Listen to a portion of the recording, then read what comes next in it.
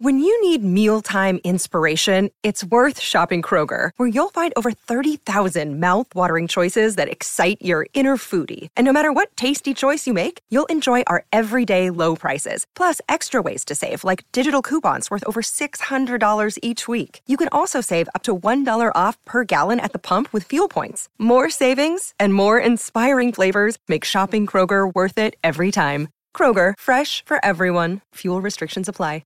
Another day is here, and you're ready for it. What to wear? Check. Breakfast, lunch, and dinner? Check. Planning for what's next and how to save for it? That's where Bank of America can help. For your financial to-dos, Bank of America has experts ready to help get you closer to your goals. Get started at one of our local financial centers or 24/7 in our mobile banking app. Find a location near you at bankofamerica.com/talktous. What would you like the power to do? Mobile banking requires downloading the app and is only available for select devices. Message and data rates may apply. Bank of America N.A., member FDIC. Are you looking for a pair of sunglasses that are as about a good time as we are here at the corner booth? Well, look no further. Yeats official sunglasses are polarized, stylish, and fit any occasion. All of us here at the corner booth, we each got a pair we're rocking right now in studio. You want yours? Go to yeatsofficial.com, promo code cornerbooth for 10% off, and get your pair now. My personal recommendation, the Aquas, always fly as hell. Enjoy it. Yeats Official sponsor of the Corner Booth podcast.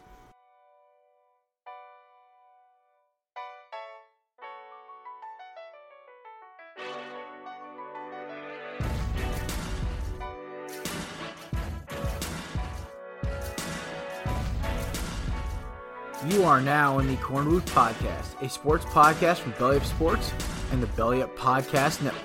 Here is your host, Jared Clinton.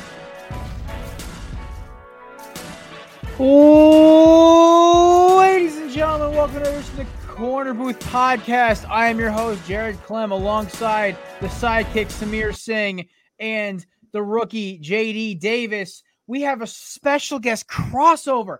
The boys from Garage Beers decided to get out of the garage and stop by, crack a few with us, talk some fake high school football, roster cuts, the beginning of the college football season, as I'm wearing my Hurricanes hat in studio right now because, God, I cannot wait for Saturday, and everything in between. Also, plus that, you guys are getting me, JD, and Samir's NFC preview today. It's going to be a fun time. It's probably going to be another 2-hour episode, so we'll get right into it. First off, joining us is Michael Keith from Garage Beers. Mike, how you doing, buddy? Man, listen, I'm good. This is it's an off night, right? Tuesday. I'm not used to doing this on Tuesdays. This is great. Yeah. A little throwback surprise, but no, I appreciate you guys having us on. I know my buddy Chad from Garage Beers is trying to jump on as well, so hopefully we'll see him in a bit. But man, we appreciate it. I'm looking forward to just hanging out with you guys, talking a little sports. Awesome, man.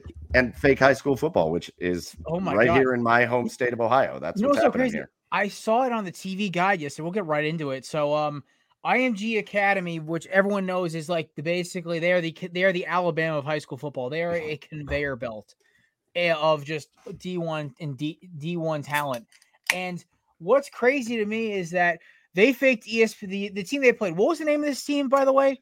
Bishop Sycamore. Yeah, Bishop the fake Sycamore. Team. Okay, so can we just appreciate the fact that this thing just sounds fucking fake? Their initials are literally BS. I don't know if anyone's pointed that out yet, but I just realized that. I didn't see that on Twitter yet. I'm sure it's out there. I was listening to McAfee this morning while I was putting in I was sealing up a floor line, and I'm like, wait a minute, this is legitimate. Like, they're a fake high school.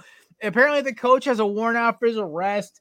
Their starting quarterback has 3 different Max Preps profiles in 3 different states. 20-year-olds on the team. Yeah, you got 21-year-olds. I think the D-line was like 33. Like, this is the most hilarious thing. I don't know what this is more embarrassing for.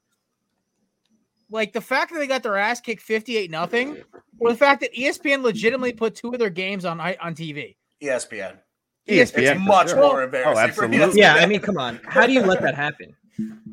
There's you can't just check. I'm bewildered right now. I don't understand how, in all good graces, they could just think, "Oh yeah, this is a great idea. This high school." Didn't somebody do fucking research before this happened? Nope. Okay, so maybe here at the corner booth where it's more professional. If there's a topic that I don't either have time to look at or have nothing about, I send one of these two after it. or even Kevin, or if I got a buddy who knows something about the topic, I'll text him, ask him information about it. Holy shit, it's called Google search. There was at one point number 54 was injured. There was no 54 on the roster sheet. Well, first of all, that happens a lot in high school football. That happens a lot. But it is actually like an online charter school. Like it's been around. I don't know, say what you will about its credentials, but like the school actually did exist. The fact that there was a football team out of nowhere that I think they played last year and lost 6 games. Yeah, I mean, it is so ridiculous and so hilarious that between ESPN and IMG Academy, right? Like that IMG Academy like plays big time, like they're recruiting kids to come down there, big time athletes. How you get hooked into this if you're either one of those is absurd. It's not just IMG Academy. So the weird thing is if you check out their schedule, a little bit to defend ESPN, which I hate doing, and it's still pretty inexcusable. Like, come on, ESPN, you're ESPN. Like, right. But if you know anything about high school football, their high school football schedule is legit. It's brutal. Like, they play St. Ed's, which I know Cleveland over here. Like, you know exactly. Like, St. Ed's is literally like, don't they play the cream of the crop in the state of Ohio in the last. Don't they play St. Thomas Aquinas too? The Florida powerhouse. Yeah, they play that as well. Where the Taylor brothers play. Right, they have like 3 top 10 in the nation teams on their schedule. So like ESPN probably looks at that and like, oh, well, like IMG wouldn't get Duke. I love it. This team wouldn't get Duke. And there's like some fat dude that's 34 years old that hasn't done shit in like forever, and he's like, I guess I'll be the D tackle for this. Just getting his ass kicked by high school kids. Like, I guess none of them fact checked because they all just trusted each other. IMG's like, well, St. Thomas wouldn't have, and St. Ed's is like, well, they got IMG, and ESPN's like, they got the big 3. I was waiting for Spice Adams to come trotting onto the field on this one. Like, holy shit! Like, and the rec specs and everything. I'm just, it's incredible to me because I don't know I think everybody loses in this except for the players of IMG Academy because they got a nice tune-up game and they got to say we kicked the shit out of a bunch of 25 and 30-year-olds. But even then, it's like they were all risking injury. Right? Like, that's what the announcers were saying. Like, at some point, it's just like, all right, guys, we need to, like... Well, they probably put their backups in probably, the third quarter? They were up, 45-0 at the end of the third. Yeah, they got stomped the week before, too. Like, they've been getting stomped by these really good high school teams. Listen, there's a lot that's going to play out with this. There's a lot that's going to play out with this. You're talking about not just with them. Obviously, there's going to be repercussions for them. But I'm talking about for the schools that did schedule, right? If I'm a parent of one of these kids and all of a sudden I find this out, I'm like, what do you guys do? Like, you're going to have some infuriated parents that, you're trotting my kid out there and this guy's got like 3 arrest warrants and especially nowadays none of these players are vetted. These are like adults that you just trotted my kids out there against. People are going to be pissed. It's a lawsuit to put pads on a coach in the state of Connecticut.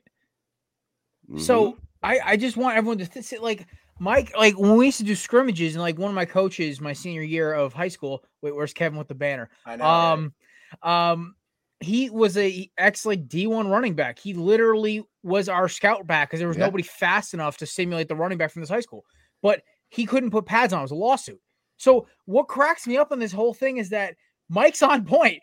If any Karen or Ken level mom and dad sees their bell cow son like trying to like go up against a 32-year-old with 3 arrest warrants, like holy shit, like that's like IMG Academy or whoever, Thomas Aquinas or what is it, Ed's or St. Ed's up in Cleveland or wherever it is, like the lawsuits are gonna pour in. Well, and the only thing that I would say is I wouldn't blame the parents one bit. I wouldn't call them Karens or Ken. If my kid went out there and got hurt against a 24-year-old guy, get like a torn ACL, or I'd be fuming. Right.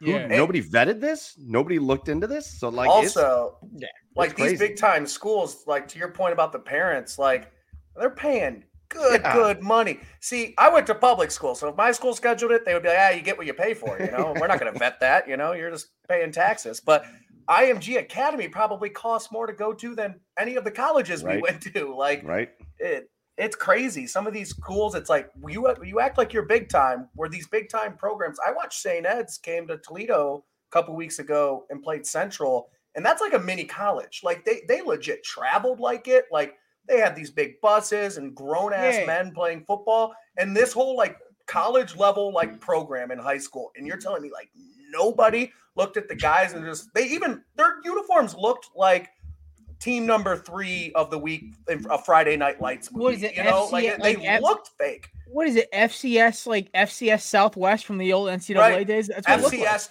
in a direction. Yeah. It is bewildering to me. I'm just dumped. Like everything around the story is hysterical. But before we get any farther, because we are hosting the Boys from Garage Beers, Mike, what are you drinking tonight? So I pulled a beer just out of the fridge. I just when you host the Garage Beers, you've got a fridge full of beers. I have 2 fridge beers at my house. Description. Or I have 2 beer fridges at my house, one in the garage, one in the basement. Genius. So, one on every level. I like that. Well, when you buy a new fridge, you don't get rid of the old fridge. That becomes the garage. Just create the new beer fridge. Correct. So I've got this from Elysian Brewing Company, which I think is Seattle, right? Yeah, it's Seattle. Yeah. And it's called Altered Contact Tart IPA. Ooh, that's a good one. It's not very bad. Good. I'm not much of a tart beer guy, but it's pretty decent. I'd rate it like a 5. Nice. A 5 out of 10. It's pretty good. Elysian always does good cans, and they're also like I love a lot of their beers. Mm-hmm. My favorite for them is still not Space Dust. Space Dust is good, but they do another one. It's like something called has a tiger shooting lasers out of its eyes. Yeah, I know what you're talking about. Cool. It's their summer beer. It's incredible, but it doesn't go down like it's 8.4. It goes down like it's 6.1, and you just drink 7 of them, and you're like, oh my god, I'm gonna die. This one's if you like tart beers or if you're into like sour beers or whatever, not totally my thing, but it is an IPA, so it kind of pulls it out of that a little bit. It's okay. I can drink this. It's fine. I'm not a sweet beer drinker, so that doesn't sound up my alley. I mean, Mr. Fancy Boy over there is drinking Michelob Ultra. I am. Yeah, no, I went from red wine to Mick Ultra. So hey, listen, Michelob Ultra is a fancy beer. I have one in my cooler right now. Myself, I'm somebody drinking... left them here over the weekend. Hey, listen, nothing wrong with a 96 calorie beer. I am drinking Second Fiddle by Fiddlehead Brewery.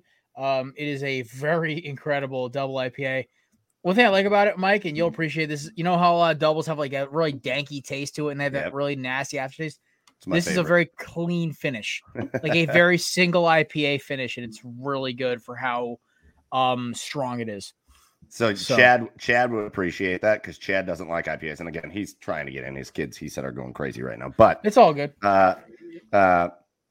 He's not a big IPA guy. He doesn't like that. I love that heavy, dank finish on a good IPA. That's my favorite. So yeah, if I do IPA, it's mild. I'm not the biggest IPA guy either.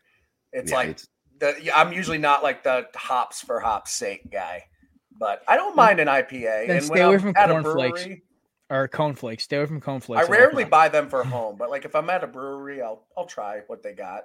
But it's it comes with time. Again, you said you just graduated recently. Yeah. Right. It comes with time. I would never have drank an IPA when I was in my early 20s. No chance. First year I got into IPAs, I think it was like 23, 24. JD, so you got time. But I've recently, like my brother and my dad's big thing is like bourbon. I've really gotten into that. I like good sipping on bourbon, which is something I never in a million years would have thought I would have been into 2 years ago. So my taste changed, so I could see it. There you go. And then it's fun if you're in Ohio. If you're in Ohio, you are a quick drive to get down to. I've done the Bourbon Trail in Kentucky a couple times. Yeah, my dad did it. It is. Awesome. New Rev is my favorite from there. Oh, New Riff, yeah. That's actually Riff. That's in Cincinnati or just outside of Cincinnati. Right. Yeah, my mother and father brought me back bourbon from there when they went and did their trip down there. Their bourbon is unreal. Now apparently my buddy's liquor store, I can order it. So like now I can always get New Riff. I'm hype as hell. The Southern Ohio effect. You can get great bourbon in liquor stores that you can't get up here. And there's a store. There's a store just across. So New Riff shares a parking lot with this store. It's called the Party Source. I think I know what you're talking about. It's just across the river into Kentucky. It's like the biggest liquor store I've ever seen in my whole life. Oh, no, I've seen somebody on TikTok posted a walkthrough of it. It was incredible. I was like, oh my God, I'm in heaven. New Riff shares a parking lot with that place. Right. So next, when I'm ever in Cincinnati, I will go down there and you just got a reason to go to Cincinnati. Well, I mean, my father traveled out there for work all the time. Maybe I'll just hitchhike with him to go out there once. There you go. That's why my mom got a free trip to go see Dave Grohl's birth town. So I was like, okay. We'll go there Sunday. Come Saturday, we'll go to a Buckeye game. I'll show you a real college atmosphere, Jared, and then we'll travel down to Cincy. Yeah. Oh my God. I for one just love. Oh, there's Samir. It's okay. His internet just. Poor Samir. It's his Megatron effect. We just start going. At this I was really Samir. I'm sure it was great. But it was something about him being an Oregon fan for about 2 weeks. I want to hear. I might have. No, I was gonna say that I love milk so much. Doesn't everyone else love milk? Samir, 2% guy or chocolate. I cannot wait till you officially turn 21 and you can just completely cut loose. Because last week you literally said Auburn fans can lick your nuts, and I was like, Jesus Christ!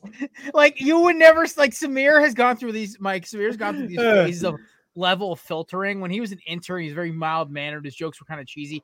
Now he's really brash. And he's bordering on like what me and Kevin get to. JD is still a rookie, so he's trying to find his footing. Listen, I'm not real interested in like mild Samir. I want. No. Just wait. It gets better. I have to say, I needed to test the waters. I mean, it was a feeling out process. I think it was the first day I joined. You're like, come on the show. So from the first day, I was doing. It was the live stream, I think. So I was like, all right, how are we gonna do? And then I was like, all right, I know where I can. So I can reside. I got two things that got brought up recently. First of all, I am a 36-year-old man, and I will drink me some milk with dinner. I love milk. I drink milk all the time. Let's go. Number two, we brought up Ohio State. You brought up a real football. Environment, whatever. I have a hot take on that. Ohio State is very much a pro sports environment. Yes. It's very much a pro sports environment. I've been to several Ohio State games outside of like, and I'll let the Buckeye like, dominate me on this point. Are you a fan? I am a fair weather Ohio State fan, and I fully admit it. I'm from Cleveland, right? So when you're from Cleveland, we don't have college. We don't have colleges up here. Brownstown. We're a Brownstown. We're a pro sports town in Cleveland. I'm a Browns guy too, so I get right. We're a pro sports thing. So it's like you watch the Buckeyes. I grew up watching, like Eddie George and Orlando Pace, and we got Andy Katzenmoyer on the podcast this week to kick off awesome. Buckeyes. Yeah, that's very cool. So I'm a fair weather fan. I got my graduate degree from Texas A&M, so I'm a full blown Aggie when it comes to my fandom. I don't hate that. And I will say, still being part of a cult. Hey, listen, man, I hate the SEC thing. We hate the SEC on this podcast too. Good. Don't worry. I hate I grew up an Ohio State fan-ish. You just don't like, for me, I'm not devastated when they lose, but like when you're like a Big Ten, I've never one time rooted for Michigan to win a game ever. Right. I hope they lose every game they ever play. Right. I hope they lose every game. Like, I don't root for my rivals. This SEC thing that they got going on down there where they root for their team other atmosphere. It's the dumbest thing I've Arkansas ever heard. gets to chant SEC as they lose by 40 because Bama's yeah, what is this? It's the most ridiculous thing in the world. My favorite thing about all of it is like Mike. So basically, on this podcast, we represent the alliance. ACC. Oh yeah. JD is Big Ten, and Samir is the Pac-12. So basically, wait? Why is Samir the Pac-12? Because he was an Oregon fan. He never had a team. Okay. I thought you just gave it to him. 2 weeks ago, he just picked a team. He never had a team. So. And we actually, a kid from Iowa who's an intern here just won a Manscaped set because of it. So it was great. It was a great live radio. Yeah, we were just trying to guess what team. It was hysterical. I guessed it the same time the kid did. Of course, I'm not going to take it because I'm a fucking host of the show. So I'm like, Kev, just send it to this kid who just guessed it in the comments. The kid just, I said like, oh, it's a green team. I'm like, oh, fucking Oregon. And he goes, I knew it wasn't Miami. The second, like, he wasn't giggling when he saw me. I knew it wasn't Miami. The thing is too, when you guessed it, Kevin was like, yeah, save it till the end or whatever. And then like right away, like I started smiling. I was like, I can't hold this. And he got it. I was like, yeah, nailed it. You know, when you're a kid and you have favorite teams that aren't like your home teams. Yeah, right? Basically my entire fandom. Yeah, it's like they're not the teams they're not really a team you're really a fan of, but like you dig the jerseys or whatever, so you're just into them, right? Yeah. So I grew up when I was young, it was when Oregon was just getting cool, right? Nice. The Dennis Dixon days? They were way earlier. Wait, are you talking like Joey Harrington? Earlier than Joey Harrington, like way early. It was when they were first starting to get the jerseys, first starting to get the Nike stuff. Man, I had like 3 Oregon jerseys. I don't give a shit about Oregon. I don't care. They're so cool, though. They're so cool. And the Cavs. The definition of jersey collecting. The Cavs drafted Luke Jackson, and he was from Oregon. And I was like, oh, here we go, Oregon, let's go. And I was in high school when that happened. But like, yeah, I don't like it's just Oregon. So Mike, I gotta touch on it. I can't just let it slide. Yeah. What?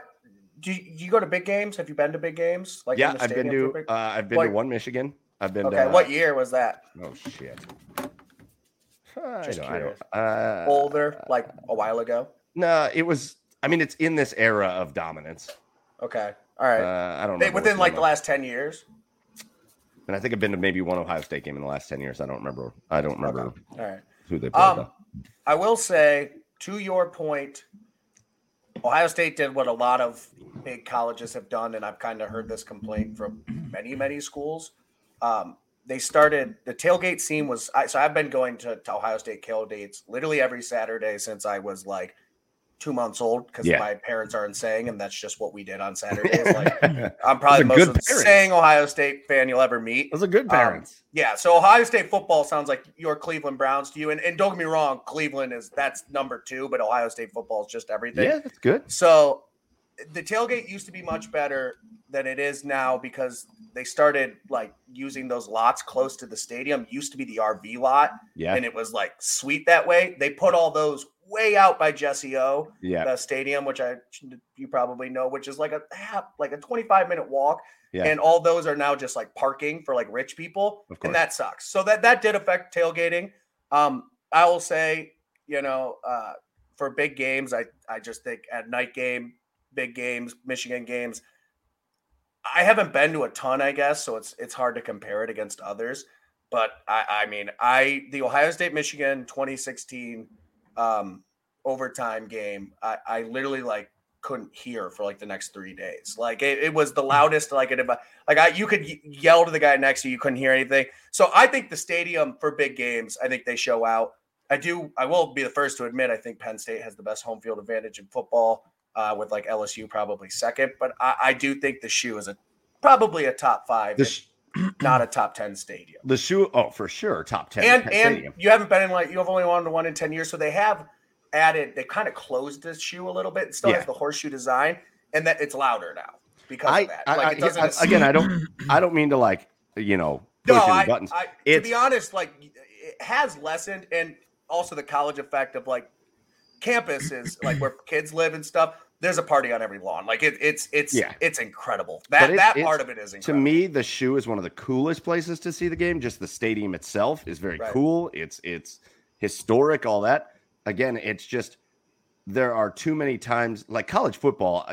I feel like, and again, I went to A&M, man. Kyle Field, there is not a lot of crazier places to watch a game. No, that's a great. Not a lot of crazier places. The home of the 12th man, right? Like nobody ever sits down ever the whole game. That's a football cult. That's like a top 5 football cult up there. So I was like, Ohio State's always just felt a little pro to me. And maybe I haven't been to the right game. So I'll give you that. I will say this as an outside fan who generally despises Ohio State because of 2002. I will generally look at it from this perspective. What happened in 2002? You want to fuck off, Mike. Explain. Oh, the pass Jared, interference. explain for the listeners. Oh, you mean how the refs were paid off for pass interference? Real pass interference. Oh, because that wasn't didn't have defensive holding at the time. Yeah, so they threw a call that wasn't existent. Yeah, I know. It's bullshit. At the time, defensive holding was called pass interference. Yeah, correct. It didn't matter. We still won that game. No, you didn't. Yeah, we did. It was too late. After 10 seconds, you can't throw a flag. It looks paid. Anyway, before I was about to give out Ohio State a comp me, you prick. Oh my God. So I do want to go see a game with the Shoe. That is on my sports bucket list. For sure. It's so funny you talk about pro environments, Mike. My games are actually in a pro stadium, like 10 miles from the fucking campus. It's awful. But here's the craziest thing. When Miami's good, doesn't matter. That stadium's still fucking packed. It's insane. The problem... It's a strange environment. How do kids get there all the time? It's not even just kids. It's not one. Kids, that's the problem. Here's the thing. Right, exactly. It's like I was. So in Miami, other side of town. Let me it's explain awful. Let me explain this.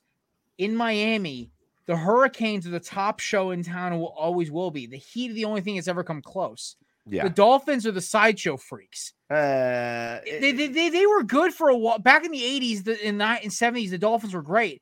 But then the Michael Irvin, Alonzo Highsmith, Jimmy Johnson Hurricanes came. Then the Dwayne "The Rock" Johnson Warren Sapp team. And then you had the 2000s with the Ed Reed, the Jimmy Grahams, all those guys. Miami's always kind of had that draw because it's the most it's guys from Miami who generally play for Miami. Yeah. So that's why you have fans, neighborhoods show up to these games because games at the Rock are not expensive. Unless you want to sit literally within spitting distance of a bench, it's like a pretty cheap ticket. So that's why Miami games are so strange where it's half college kids, half townies, and it's great. It's honestly great. I bet it's great, and I've not been to one, but I just as I've been to Miami so many times, I hate that it's like I do miles too. away. Like they want to build a new Orange Bowl near campus. That's what they should plan. do. Speaking as a recent college kid, no one wants to get drunk and then get on a 25-minute, half-an-hour bus ride. Oh, I know. I mean, listen, I had to do that a couple of times in college. I had to do that a couple of times in college to go to like actual big D1 games. So I went to the D2 school. You just sneak your booze in your thermos. That's what I did. It's just, and Miami's such a beautiful campus. I know it's a gorgeous. Beautiful place, and the other stuff is on campus. Like the baseball stadium is gorgeous, and it's right on campus. Yeah, it's right. Like even the basketball arena is right there too. Yes, and then it's like, hey, let's take this football team and chuck them up into the 40 minutes away. The OB was like 6 blocks, like 20, 30 blocks closer to campus. Right. It was a lot closer. So I think eventually, I think also the fact that Miami's getting better recruits again and they're nationally relevant again for the first time since Larry Coker was coaching, it's helping because, they built an indoor practice facility finally for the first time, ever, in Florida heat. Who would have thunk it? But I do think that's the one thing missing. But I will say this. I have never experienced the most incredible, there's 3 games I can remember in college football where the stadium was so loud, I felt it through my TV. The overtime Michigan-Ohio State game that JD was referring to was 2017 or 18, the triple overtime one. 16. 16. Yeah. That one was insane. 2017 Miami-Notre Dame. That game, the Rock was bouncing like the freaking camera was shaking. When Trajan Bandy picked off, I can't remember what scrub Notre Dame had a quarterback that year. Notre Dame was ranked 4th in the nation. They were talking so much shit the entire game, and we stomped them on national television. Tommy Reese or something. Yeah, it was Tommy Reese because I think they brought in freshman Ian Book or something afterward or something like that, and he actually started throwing touchdowns. But it was crazy to me. I'd never seen a camera shake. I'm like, this is incredible. The other one I think was Death Valley, LSU, Alabama.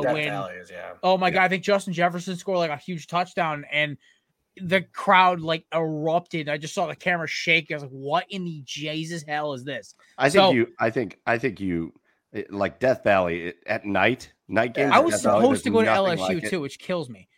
The other one that everybody forgets about, but my college football bucket list, it has to include Virginia Tech. That is one of the craziest stadium environments. They're rivals with us. It's odd. It's weird for me. It's a weird looking stadium, but the environment's awesome. Yeah. That place is insane. It's a shame that their team's not good anymore. Correct. Yeah. Now, let me ask you guys this. As someone who hasn't watched a lot of college football, do you guys think that a fan atmosphere in any pro sport compares to college football, or college football that dwarfs it? No, it's really, even watching it. Okay, so I will say that the top of the top college, nothing compares to. Now, mid-level, you know what I mean? It's mid-level college, a packed game for if the Browns are 10-1 and the Ravens are in town, that place is going to be electric. A madhouse. Or Philly, but it'll never touch. It'll never touch top 10 Penn State with a top 10 road team in the building. Yeah. It just won't. Samir, the case with college football, like, so you're an Oregon fan. The border war between Oregon State could be like 0-10, the Civil War. It's not a border war with Washington, either one of those games. It doesn't matter what the records are. Those games are ridiculous. I grew up loving Oregon because of Dennis Dixon, Mariota, Michael James. I grew up loving those guys. I love their uniforms, like Mike said, because I really never had a college team since I got to college. I'm like, wait, my team doesn't have a team. I might as well pick something finally. So I picked Miami because I watched the U documentary while I was bored on a Saturday while I was like cleaning my dorm. I'm like, oh my God, I kind of like really fuck with this. Let's go. But like Samir, you'll experience this when you watch Oregon State and Oregon, Washington. Those games are ridiculous. The atmosphere, even through the television, is insane. Here's what I would say. I think on a game by game, season by season, like regular season thing, I think these guys are right. I agree with you guys. Regular season game, who gives a shit? Who gives a shit about anything? Regular season game, yeah, you get these crazy rivalries that aren't even like, college football is crazy. I think it takes playoff pro sports to rival it. I think playoff hockey rivals it in a lot of places. Oh, it does. Playoff pro football too. I think playoff baseball in a lot of places. People don't give that credit, but playoff baseball. When the Indians, I'm here in Cleveland. When the Indians have been good for as long as they've been. I went to games. 2016, I was at games in the ALCS where every pitch, when it was a strike, the place erupted. That's like the World Series. But it takes, like, baseball isn't like that. You can't just go to a Tribe game and have it like that. It's got to be like a big game playoff. Right. The greatest fan reaction I've ever like been at in person. I went, I think it was 2017, the AL wildcard game. It was the Yankees and the Twins, and the Yankees go down 3-0 in the top of the first, and everyone's just fucking pissed off. You're like, fuck Sevy, you're not our star, like you're not our number one. This guy's a bum, yada yada. Then in that inning, we get two guys on, a DD hits a 3-run shot, and the place just goes nuts. Like I've never, like I'm literally just thinking about it again. I've just got chills. Like, any of those big. The 2016, we were talking about the 2016 game. I literally got chills. Like it was football. I will say is different in the fact that like college football, it is loud, and you look around, and it's just the spectacle of it. If you're talking about like just loud, whoever said like playoff hockey. So I've weirdly enough. My senior year of high school, I don't know if you guys have DECA. It's like a business club thing you can do. Yeah, we had that. I went to DECA Nationals, me and my partner, which was in Nashville. We got like really cheap tickets because we bought them like super in advance. They were like $50 a piece to go to a Predators playoff hockey game. And that was one of the coolest atmospheres I've ever been in my life. Like, because you're on top of the we were like 3 rows from the top, like as nosebleed as you could get, and you still feel on top of it. It's only 20,000 people compared to like 110,000 people, like with some of these college football. But the fact that it's indoors, like it shakes, like it's crazy. But hockey are the most jaded fans that there are, because hockey fans, I am a humongous hockey fan. And we realize that when you grow up in America, there's a bunch of people that talk shit about hockey like it's not a real sport, and they're idiots. And not a lot of casual hockey fans. Not even that, but there's people that hate hockey. There's people that are like, I don't like. But you wouldn't go to like a game. Oh, I would. Are you kidding me? A playoff game. Oh, I would. Are you kidding me? If you would go, but I'm saying like. Listen. I grew up loving the Penguins because it was a way me and my uncle could bond. Because have you been? I was supposed to go to Rangers Penguins, and then COVID happened. I'm talking about like a playoff game. Like I want. Not a lot of people be like, yeah. I've been to an NFL playoff game. You want to talk insane? I was at Eagles Giants, fresh off the Giants' first Super Bowl win, like in 07, like of New Century in 07. Yeah, Eagles Giants. The place was half Eagles, half Giants fans. You want to talk about crazy reactions? Yeah. Asante Samuel, first quarter, picks off Eli Manning on the 4, runs it back 99 yards for a touchdown, or like maybe 87 yards for a touchdown. The place erupts of all Eagles fans. And then you see the Giants fans booing and screaming. I saw 15 fights break out in my one section. And as a 13-year-old kid, I'm just like also, that was old MetLife Stadium, by the way. That was the first year of MetLife Stadium. I was like, this is crazy. Like, playoff football is insane live. It's insane on TV. I've never been. But Samir, to go back to your original thing, Samir, like, dude, the combination of having kids on campus at these stadiums. Yeah, for sure. And so you just have a natural fan base that's just there, and they're going to go to the games. I went to a MAC school. I went to Bowling Green, right? And we didn't like sell out all the time, but man, when I was there, it was Urban Meyer. So I was going to say they were good. Yeah. Cool. Yeah. We had College Game Day come. Like it's fun, but you've got the combination of those. Yeah. I still have my helmet. I have like, how they give out the helmets? They're now statistically the last ranked team this year. Oh, they're awful. I also have my hard hat. I have a hard hat. But the combination of kids on campus, cheap tickets, and a lot of colleges, right? They have ticket programs, right? So it's like, I went to Texas A&M. I didn't pay ticket. I went to A&M. I didn't pay $1 for a ticket ever. It was just part of our thing. We get like a sports thing. Right. It's fine. Ours were like $100 for the season. Yeah. My ticket in 2016, I could have sold for like $500. Yeah. And I refused. I literally I literally opted out of the BU sports thing because we have no sports. I'll go to like 2 hockey games. Hockey, right? And then we don't have a football team. It blows that we don't have a football team. It's honestly the worst thing. And our basketball team's trash. The one time our basketball team was good, we made it to the tournament when COVID happened and they canceled it. Yeah. We suck. That's all right.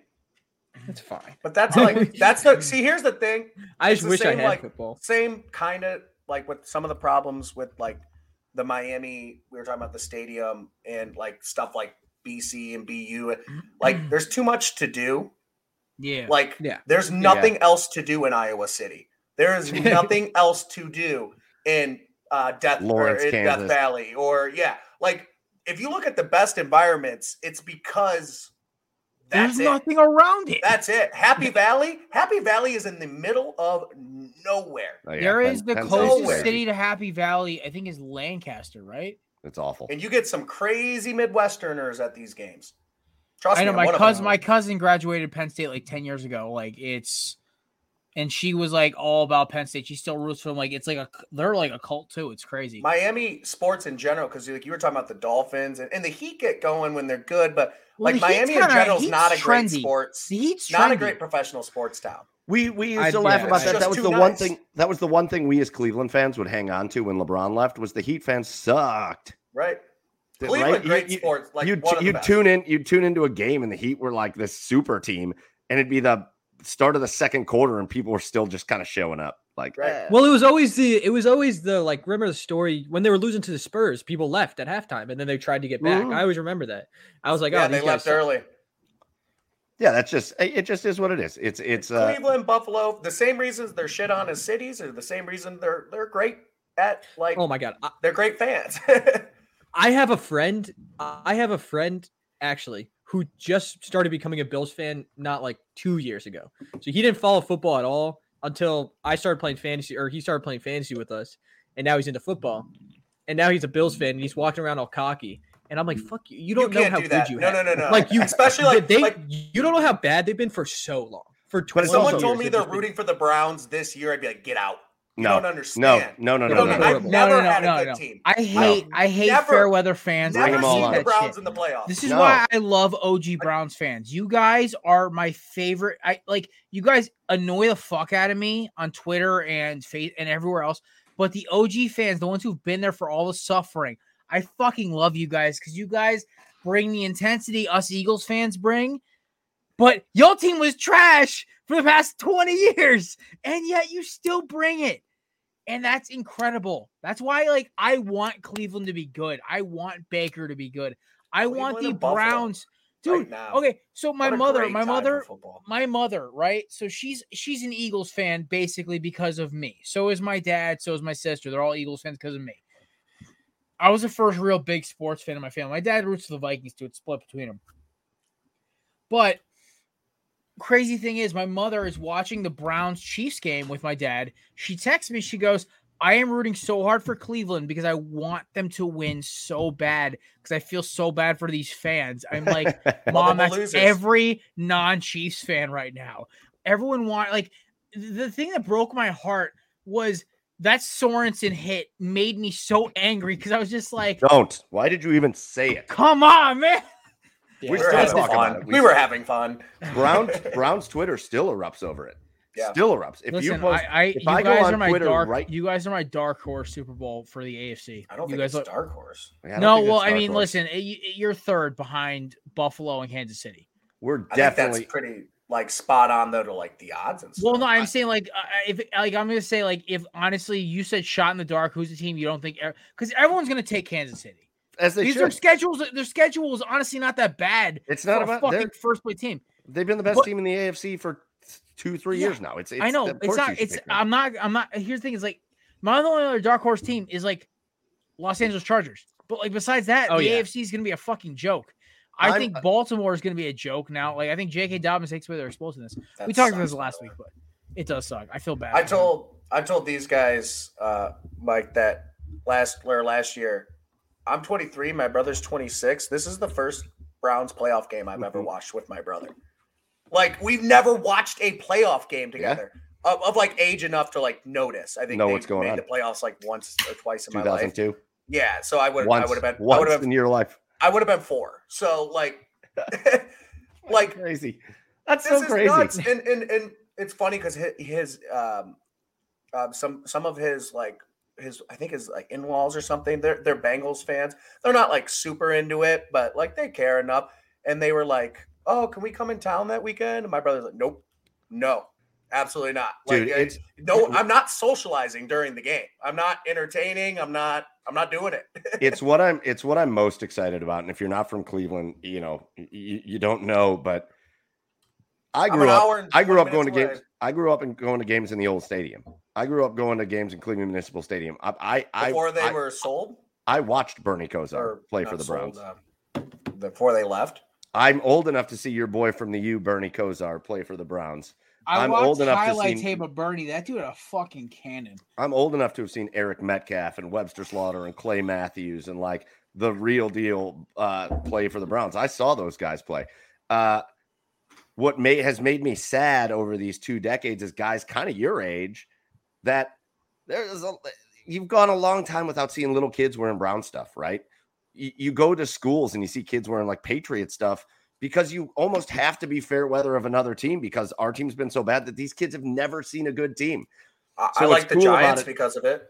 Yeah. Browns are my number 1, but I like the Giants because of it. Yeah. My dad wouldn't turn the TV on. He would just go mow on Sunday, so we wouldn't get upset. That's what people from other cities don't. That's what people from other cities don't understand, though. I will admit, I never because like that's deflating. That feels like a deflating. I got a Browns jersey every year, though. I will say I got a Dennis Northcutt, Peyton Hillis, Colt McCoy. I have I will say I cannot relate because Phil Dawson. I have a Phil Dawson. The only thing I relate is my favorite basketball teams only made the playoffs twice in my entire life. 3 times in my entire lifetime. So it's like, but besides, like as an Eagles fan, I've been kind of blessed. Who's your favorite basketball team? Minnesota Timberwolves. Oh yeah, they suck. Yeah, they do suck. They haven't been able Cavs to be good. Have sucked my whole life, except for when they didn't. It's great. I will say, as an Eagles fan, I've been very blessed at least for playoff appearances. But there's always some bullshit that's the reason we lose. Whether it's Nick Foles being a terrible quarterback, or then Nick Foles rallying us to a victory, or Carson like getting a concussion because Jadeveon Clowney is a headhunter. It doesn't like go Browns. God, that defensive line is just fucking crazy. But we got to honestly, Mike, I want to get your opinion just on like the NFL cuts because. The stories we had today were crazy. Yeah. Crazy. Insane. Crazy. My Eagles cut Travis Fulgham, who was like a folk hero in Philadelphia. You got Cam Newton getting cut, and there's rumors it's because of his COVID issues. Yeah. Then you've got Carl Joseph, John Brown. You got all these big name guys getting cut. Who was it? Everson Griffin, Vikings legend, gets cut 8 days after signing. Todd Gurley apparently is meeting with teams now because like so many running backs are cut. Minnesota's made a trade for Chris Herndon. Malcolm Butler's retiring, apparently. Like, oh my Lord, it's been a crazy day in football. I have just boys. We'll go around. Was it cut day? It was cut day. 4 p.m. today. It was cut day. Yeah. So we'll go around the table. We'll start with our guest of honor here, Mike. What was your biggest surprise today? Obviously, it was Cam Newton. That is the big surprise. Nobody else that you just listed. It moves the needle. Like Carl Joseph. All right. John Brown. Okay, fine. But I think people also have to remember this is initial 53-man roster day, but a lot of these guys that got cut from teams are probably going to wind right back up on those teams. Not practice squad, but you've got IR things that are coming up that are a lot of these teams got down to 53, but in reality, they probably have 50 active guys on the roster, and they're going to IR some guys. So you'll see, with the Browns, we made some cuts today, but I think you'll see some of these guys come right back. Porter Gustin, I think you'll probably see him come right back. But yeah, no, it's Cam. Listen, who knows what Mac Jones is going to be, but obviously Bill Belichick is comfortable enough with Mac Jones. And it is a surprise, but like Cam sucked last year. Really bad. Yeah, everybody's talking about but they've got he sucked last year. And even in the game against the Giants, he looked horrible. Like in this last preseason game, nobody thought he was the answer there. And they didn't, but he's also not the guy, and he never was, and it's okay. Not everybody has to be this guy that's going to mentor younger guys. Like Aaron Rodgers hates that shit. He doesn't want to mentor anybody. That's because Brett Favre didn't want to mentor Aaron Rodgers. He didn't want any part of that. We always talk about these guys like they got to be a certain way. Cam Newton's not that guy. He doesn't want to be a backup. He doesn't want to mentor a young guy. He wants to come in and play. And whether he can or not is more likely. But I think it all comes into play. I think Mac Jones is probably good enough to unseat Cam Newton, first of all. I think the COVID thing is probably true. You don't want to go get this taken care of on a Bill Belichick team who said you need to go get this taken care of. Efficiency is everything to him, so it definitely tracks for me. Didn't he win a state too or something? Like he violated protocols? No, he basically went and got tested at a non-official NFL site. So basically, it was a violation of protocols. And if there's anything Bill Belichick hates more, it's lack of redundancies and efficiency. The dude is all about keeping it clean. A guy was 5 minutes late for a meeting after scoring 4 touchdowns. I think it was Jonas Gray or whatever his name was. Yeah, scored 4 touchdowns the week before. Gets cut the next day for being late to a meeting. Bill Belichick does not give a fuck about how good you are. If you are not going to be in his efficient system, he can replace you in a week. Cam Newton, honestly, to me, so I'm not going to toot my own horn here. My bold prediction months ago was that Mac Jones was going to start week 1.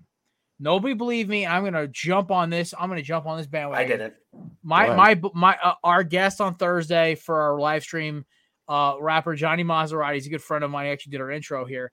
He texted me. He goes, you called it. I called you a crazy motherfucker. And he said, and I said, no, I knew it.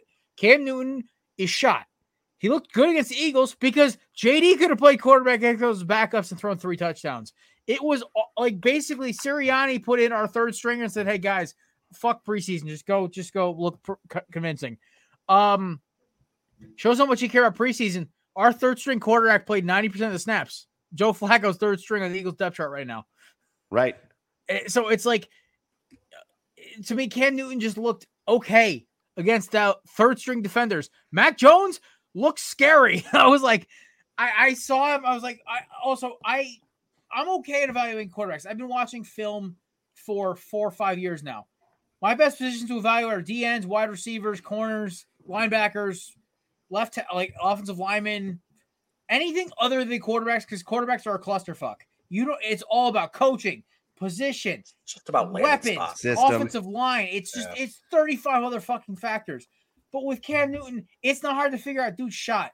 That dude gave his body for the Panthers for 10 years. I don't get the hate that people have with Cam Newton. I don't hate Cam Newton. Cam Newton was one of the he was one of the most fun QBs to watch.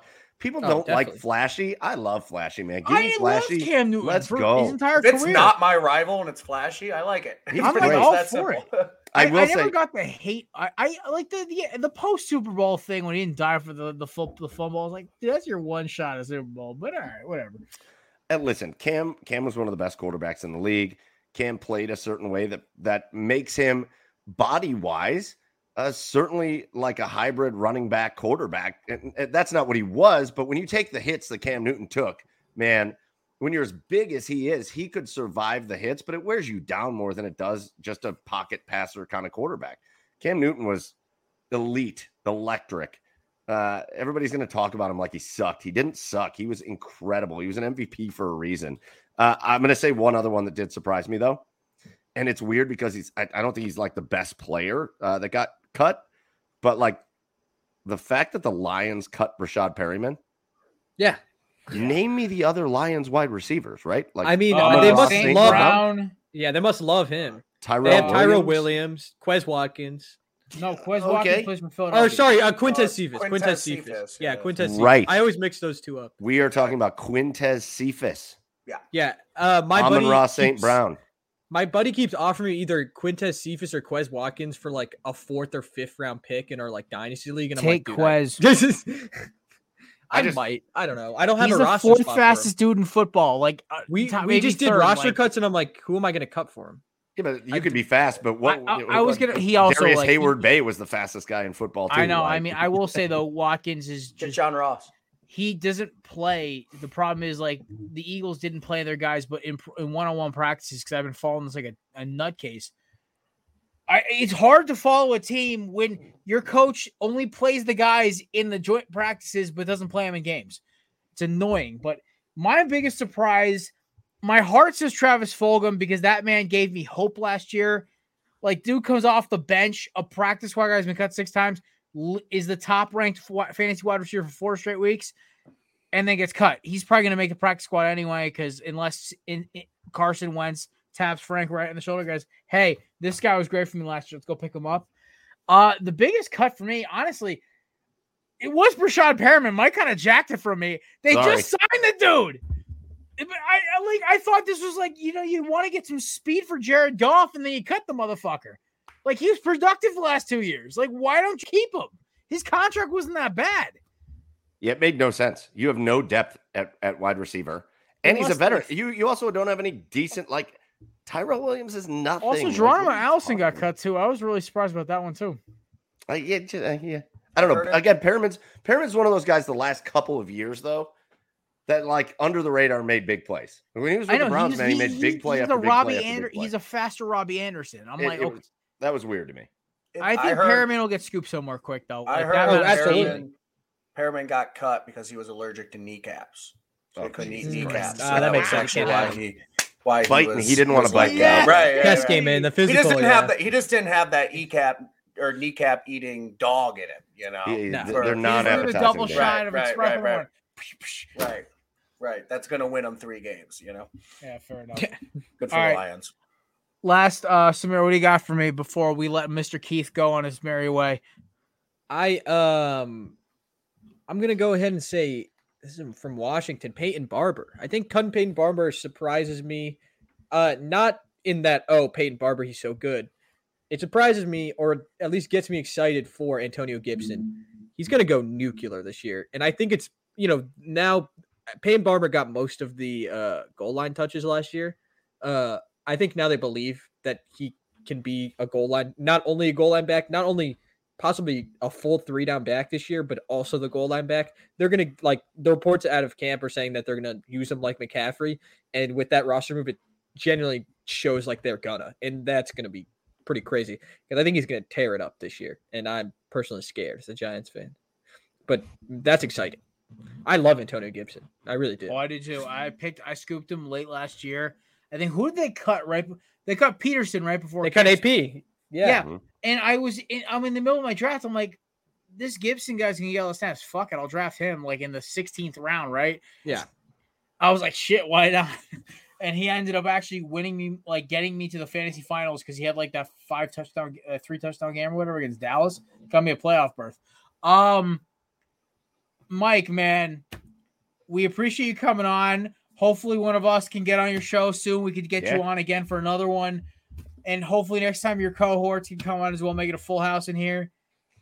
I know they wanted to, but being a dad is my boss is dad. Half my friends are dads. I'm the lucky one who hasn't had to experience that yet. Yeah. No offense. I mean, honest, I'd rather be a dad than be what I am right now. But man, listen, thank you so much for coming on, guys. Check them out right now. Garage Beers episode. Who you said Andy Katz was on your latest episode? Andy Katzenmoyer, former linebacker for the Buckeyes. Nice. The first ever Butkus Award winner for the Buckeyes. Super Bowl champion with the New England Patriots. Okay. Buckeye Hall of Famer, one of the greatest players in Ohio State Buckeye history, Andy Katzenmoyer. I will say as a guy who listens to like 6 podcasts a day because of my job, if you want to talk good interviews where the guys actually give you legitimate conversation, don't give you the same bullshit answers, Garage Beers is definitely your stop. Check them out right now. Garage Beers on Twitter, Instagram as well, I believe, right? Yeah, the Garage Beers, Twitter, the Instagram, Garage Beers, everywhere. It's just good to have subscribe to them on iTunes, Spotify, iHeartRadio, the whole 9 yards. Wherever we are, they are too. Mike, thank you so much for coming on, buddy. When we're back, we'll get going. Check you out during Brown season. You'll be my Browns. There you go. Let's go. Oh yeah, Mike, thank you so much, man. We appreciate it. Boys, when we come back, we will be talking Take NFC care, man. preview. We are back, ladies and gentlemen. Thank you so much for Michael Keith for coming by of Garage Beers. Check them out on iTunes, Twitter, Instagram, fucking Spotify, everywhere. They are honestly one of my favorite interview podcasts to listen to. I listened to actually their episode from last week today. I can't wait to listen to the new episode featuring the first Buckus Award winner in Ohio State history. So we are doing our NFC preview, boys, and I am so hyped. First of all, we got to talk quick college football this week because JD, our teams are both on the national spotlight this week. Your guys play right after our show on Thursday, so JD might have to make like a Navy SEAL level exit. I will. I know. I mean, at least don't be afraid to. At least give me like a 5-minute warning before you dip. It'll probably just be like the fight song blaring. I'll probably bong a beer and then out. We'll bong a beer with you in solidarity.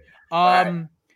Also, boys, Minnesota. By the way, it's anti-Alabama week here in the corner booth, so there will be no there will be no Alabama fans welcome on the show, at least for this week. Sorry, Kev, the live stream, Cruz. No Kevin, no Cruz, happening.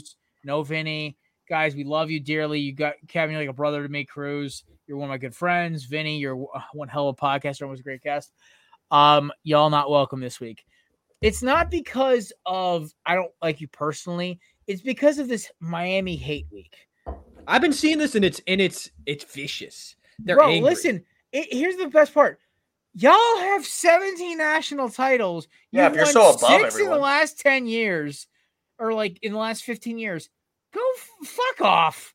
All right. We're relevant nationally, like consistently for the first time. Like, we're just happy to be here. Fuck. My thing with I think it's if you think, or as a lot of Alabama fans, they say they know that they're gonna win, then act like you're gonna win. You know? Right.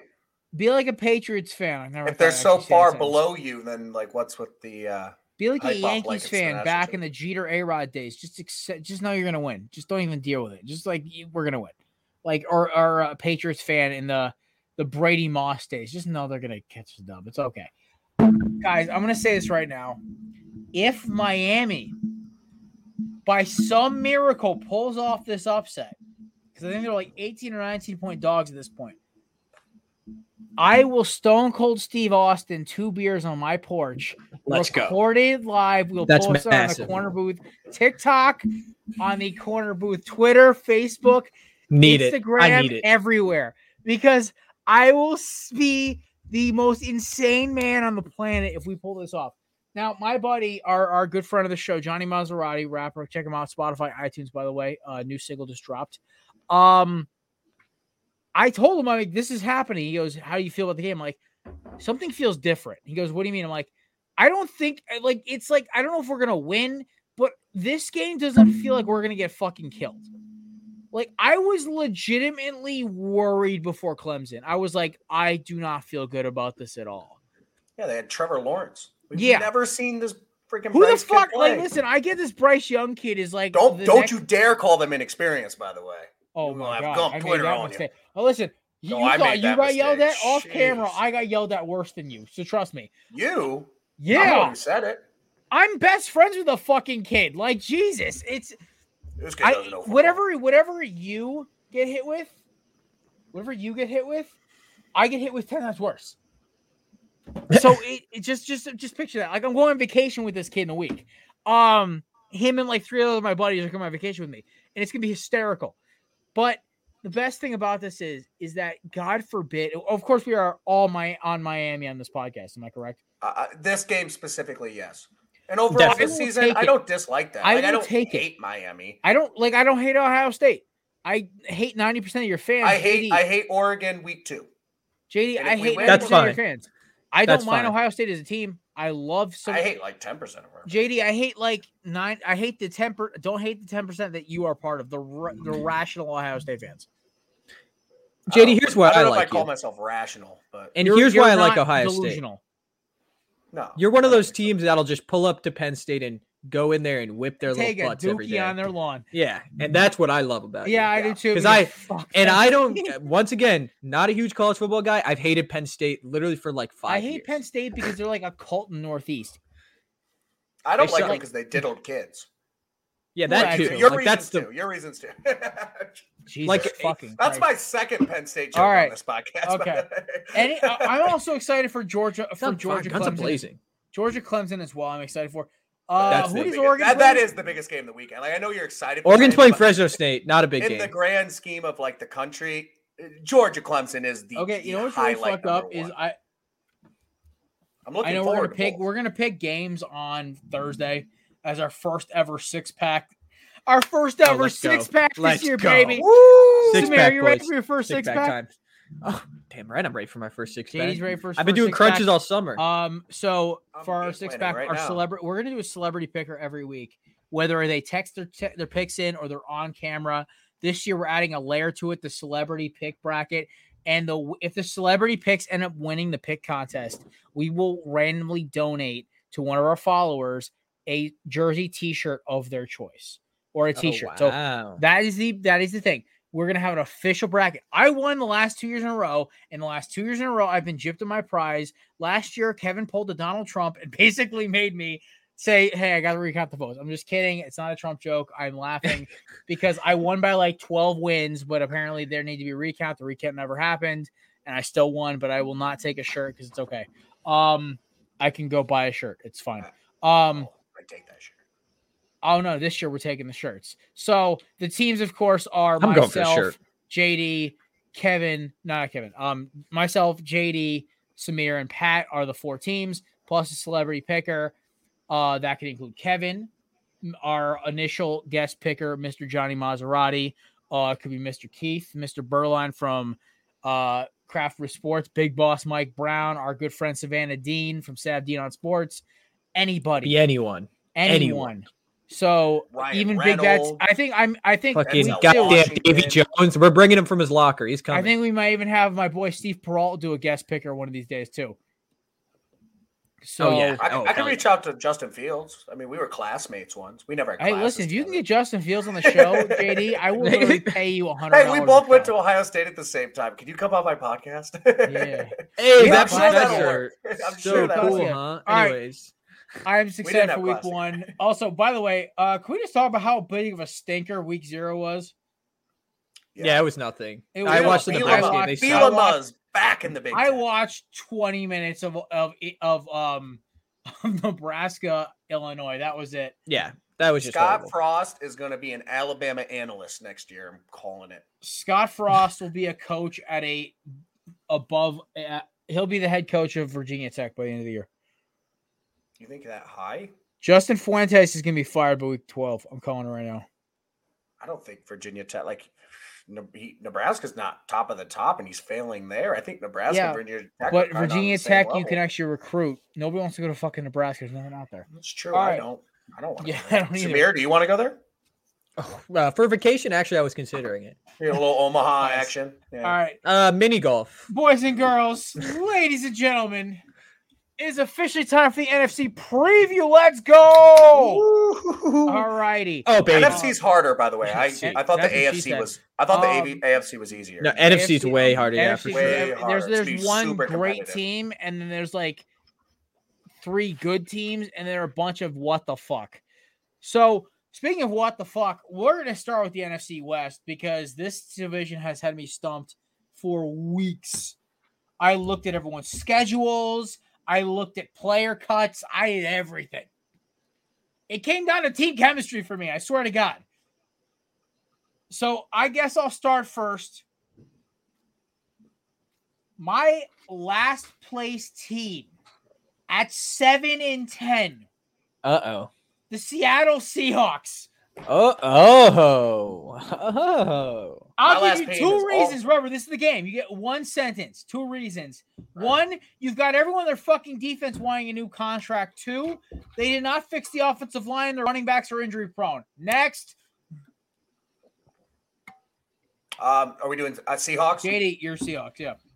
I have them at 10-7, which might be a little high for probably a lot of people. And Russell Wilson, I trust. That's pretty much it. Pretty much it. DJ Metcalf is a dog. Yeah, I literally have the same. I have 10-7 as well. I do think. I mean, Chris Carson might be injury prone. He also might not be, because I think last year it was just a foot sprain that lingered, and he never got it fully fixed the entire year. You know, he looks Jamal good. Adams. He looks good. Yeah, Jamal Adams looks good. And also, I think they have decent running back depth. I like Rashad Penny and I like Alex Collins, who they kept on the DJ team. Dallas and Travis Homer. DJ Dallas is solid too. So I think they could put something together and maybe create a run game. But I think when you have Russell Wilson, he can be a good team. You think Russell Wilson's going to lose 10 games, Jared? I don't think Russell Wilson's going to lose 10 games. I think that team and their lack of chemistry is a ticking time bomb. We've been saying it for years, but something feels off this year. Which side explodes, offense or defense? Bad in a bad way. Defense is going to be really bad. Who's going to cover anybody? Who's going to cover? But I do think if there's any wide receiver tandem that can make up for the defense, it's Lockett. Oh, they're going to get a shootout every fucking week. They just can't stop anybody. Their defense got worse, not better. And if Quandre Diggs doesn't play because he's holding on his contract, because he's now demanding a new contract, that's like the only defensive secondary they have, because Jamal Adams is basically a linebacker. All right. A safety is someone you add to a good team to make them great. You don't add a safety to a crappy defense and be like, okay, that fixes the problem, because it just doesn't. Arizona Cardinals. I can take the lead. Oh, or sorry. JD, go. I'll take the lead just because they're my last place team. I don't believe in the Cardinals a ton. I have them at 7-10, similar to your. Sounds like us Seahawks, Cardinals. But I don't know where you have the Cardinals, but kind of switch there. But 7-10. Kyler kind of tailed off there towards the end. I don't trust Cliff Kingsbury. I don't think he's a great NFL coach. I thought that was a stretch of a hire when it happened. I think he's been kind of treading water. I think the wheels kind of fall off this year. And I don't know if we see Kingsbury long for the Cardinals. I will say this. Originally, the Cardinals were my first place team. Oh, since February. They were my first place team. They're a weird team to judge because they could go. They are my last wild card fringe team. They are like that team that's going to be duking out for the last wild card spot. I've been going 10-7. I'm flipping with the Seahawks. I think they are going to literally be in like Seattle. They're going to be in shootouts every week, but their defense has enough personnel pass rush. I'm not really worried about the Malcolm Butler retirement. I thought he was going to be just a nickel, like a backside corner anyway. Byron Murphy's a great corner. And if they really need to go get another one, there was 3 or 4 good corners I got cut today. They'll find guys. It's not really a big issue. For some reason this year, cornerback is a position that people have a surplus of. I don't know. There's great defensive guys available. They will get guys. I will say too, Arizona, for me at least, is that's one of those teams that's maybe one of the least on my radar teams. It's just so far away. They're not in any division of any of my team. They're always just kind of there. I don't know a ton about them, if I'm going to be honest. And I don't think JJ Watt. We do have to remember, boys, we do have to keep this couple sentences. We'll react afterward. Samir, Cardinals, record, go. Yeah, I mean, I guess JD's been looking at my notes. We're twinning or something, or maybe we're getting married. I traveled all the way. I have them also at 7-10. I do like the offense, but is Chase Edmonds a lead back? We've yet to find out. The defense is still bad, and I think Kingsbury is not a good coach. I think his play calling he tries to be too flashy, and it never works, and it doesn't work, and I don't think it'll ever work in the NFL. Fair enough. I hate to be a hater. San Francisco 49ers. I'll take lead on this one. I have them going 11-6. I think they are going to win a lot of games. I think they're going to lose some dumb games too. They may lose. I think they're going to win a lot of games with Trey Lance because Lance is going to come in and just be pure energy. I have a weird feeling they're going to start off with a bad record because Jimmy G is going to come in and just underperform. Mm-hmm. Like I could see them starting, like I could see them losing like a what the fuck game to Philadelphia week 2, and then Lance getting snaps in practice in week 3. I see this happening because I get it. Trey Lance doesn't have his changeup yet when he's throwing balls downfield.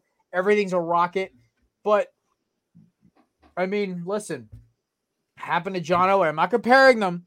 I'm just saying the adjustment from college to pro, especially with a guy who only played one game in the last 2 years, he's picked up the offense really well. Also, Raheem Mostert's back, arguably the best big play back in the league, or one of them.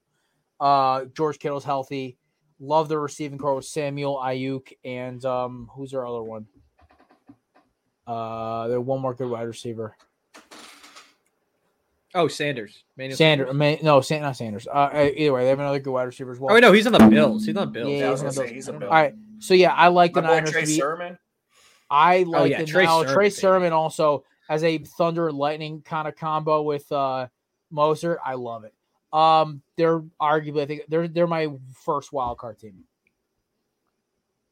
Interesting. I have them at 8-9, and here's why. I think they're a good team. I think they have a great defense, but my rationale is I think they make the quarterback switch because Jimmy Garoppolo's bad and the offense can't move the ball. And I think when they make that quarterback switch, then Trey Lance is there, and he was rough around the edges. I'll say that in preseason, he was the lowest PFF graded quarterback. He didn't look particularly polished. He looks electric, but he's not polished. So I think the couple dud games with Garoppolo plus Trey Lance, getting acquainted, that's what makes him 8-9. Samir, I'm not making this up. I should have went first, so you felt like you were copying me. I have the San Francisco 49ers at 8-9. Yes, I traveled all the way to Connecticut just to sneak in Samir's room, not to meet Samir in person or anything, or go get lunch or hang out. No, just to sneak in his room and get his notes. 8-9 is what I have, Matt. I kind of have them as the, I guess, shocker, not as good as we thought, team. I'm with you. I think Jimmy G starts, and I think he's super underwhelming. He seems to have regressed. I think he kind of lost his confidence. And I also don't think Trey Lance is the year one answer. I think he's going to make a lot of big plays, but I just don't think he is going to win a lot of football games. But I do think we're going to see some Twitter highlights of him that are sweet. Nick Bosa coming off the ACL. Got a solid running game. Hopefully Kittle can stay healthy. I just see them and this division's tough. I mean, this might be the most competitive division we have here in the NFC. I think they'll lose to the Rams twice, and I think they'll either split both or lose twice to the Seahawks even. So, yeah, I have them at 8-9, kind of underwhelming season. A little bit of a transition year from that Super Bowl kind of roster to the Trey Lance era. Fair enough. All right. Last but not least, the Los Angeles Rams. I will take lead here. They are my division winner at 12-5. I think Stafford is going to electrocute people in this offense. Bobby Trees, my favorite underrated receiver, Mr. Robert Woods. I love Cooper Kupp, the slot machine himself. You got also, I love the Shoney Michel pickup. I don't care what people are saying. Him, Henderson are a good 1-2 punch at running back, and that team is going to win a lot of games. Oh, they also have the best defensive lineman in probably the last 20 years, Aaron Donald. So, and a solid defense around him with Ramsey and the boys. So I think they're going to win that division outright easily. I think the Niners, in my opinion, will give them a run, but I think it is definitely the Rams division. I honestly think they can win more than 12 games, but I think this is my safe bet here. Yeah, I'll piggyback off that. I have them at 12-5 and division champions as well. Everything you said. I mean, that receiving core and Goff, were good, above average. And I think Goff's fine, but let's be honest, Matt Stafford with a receiving core, it's something we really haven't seen. Even when he had Megatron, there was only maybe a year or two when he actually had like a good depth receiving core. I agree. I like the Sony Michel trade, based on their situation. I think it's a solid trade. Their defense is good. Obviously you got AD, but, and Ramsey, they did lose a little depth, in their secondary. So that might ding them a little bit, but again, I don't see, Kyler or Garoppolo or whoever fills in San Fran being game buster, throwing the ball. So yeah, 12-5. I think they're division champs, and I'm the same way with you. I wanted to go even higher, but it's like, all right, calm down. We haven't seen Stafford yet. Let's see him actually produce on offense. I still don't trust him at tight end. If they lose 3 games, I wouldn't be shocked. Yeah. I wouldn't be shocked. Samir, Los Angeles Rams. So, JD, this is the 4th time in a row that we have the same answer. I have him at 12-5 also. Buddy, we all have 12-5. I know. But me and JD have been eerily similar. The NFC West, we are 100% locked in. But, okay. I mean, you guys have all covered the main topics. I mean, there's not much else to say other than I think Sean McVay is, a better coach in the league. I think we all know that, but he's going to prove it this year, and they're going to make a deep run. I love it. All right. Next up, the NFC South. All right. So I will take lead off here at the New Orleans Saints. Ooh. Give me a resounding 9-8. They are going to be, I also horribly to say this, but I think the opening, what has happened in the last week is not going to help them whatsoever. I think they are a more well put together team than they were in 2005 when Katrina hit.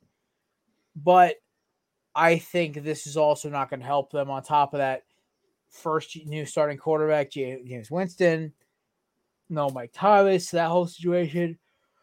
I don't care if Marcus Callaway's next Jerry Rice is not going to save that offense. Alvin Kamara is still the best two-way running back in the league. I honestly would rather have him than McCaffrey because Kamara takes better care, is just more durable. But they lost a lot on the defense, and I don't care. Cam Jordan can't play all 11 positions. So, give me Saints 9-8. They're going to struggle. Welcome back to reality, Saints fans. Yeah, I have them at 9-8 too. The defense is going to win them a lot of games, and Kamara is going to win them a lot of games. That's it. That's what they have. I love what we've been saying what the fuck about the NFC for the past 20 minutes, and yet all of our records are very on each other. I think it's because we all thought it through a lot. I meant right. In the fact that it's gonna be I have so many 8, 9, 9, and 8s. I feel like, but spoiler, I have 8 and 9, so actually one less than you guys. I think the Saints are going to struggle. And that being said, I do think Jameis is going to have a solid year. Oh, I think he will too. I just don't think that defense can do much, and it'll be tough. They'll score points, but that division's pretty tough. 8 and 9, not much to say that you guys haven't covered. All righty. Atlanta Falcons. Samir, you want to take this one? Or JD, whoever wants it. The Falcons are bad, and I have them at 5-12. I think they'll get in. They'll win some fun little shootout games where Matt Ryan throws the ball and Ridley goes off. But their defense sucks, and it still sucks, and they didn't make many changes. Pitts will be good because they have to throw a lot. They're going to be losing a lot. I agree as well. I think 5-12 is a very solid record. They're going to have a top 10 pick this year, and they're going to finally address the defense. Arthur Smith's going to realize you need a running back to run his offense. So don't be surprised if they go get a running back free agency here. Cal Pitts going to put up numbers, but they're going to only beat bad teams. Yeah, I am pretty close to you guys. 6-11 for me. I think they're going to win some games just in shootout. When you have a shootout offense, you can win games. Just based on that given week, if the other team just quarterback isn't playing well or hurt or something. Again, I think they can be competitive with the Saints and Panthers at times too. But 6-11, pretty much everything you guys said. I do think Pitts is good. I do think they've had good offenses there for a while. It hasn't been Matt Ryan. Everyone was like, we got to move on from Matt Ryan. I'm like, well, eventually, but he's not right now. It's the fact they haven't had a solid running back since Michael Turner left. But they still are scoring points. They're just doing it almost too fast sometimes.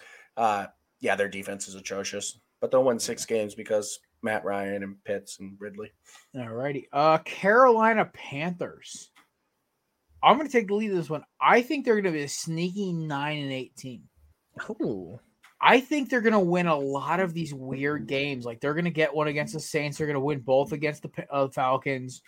They're going to win some really odd games here. They're going to score a lot of points. I love Matt Rule. I think he's going to give Sam Bradford a breath of life.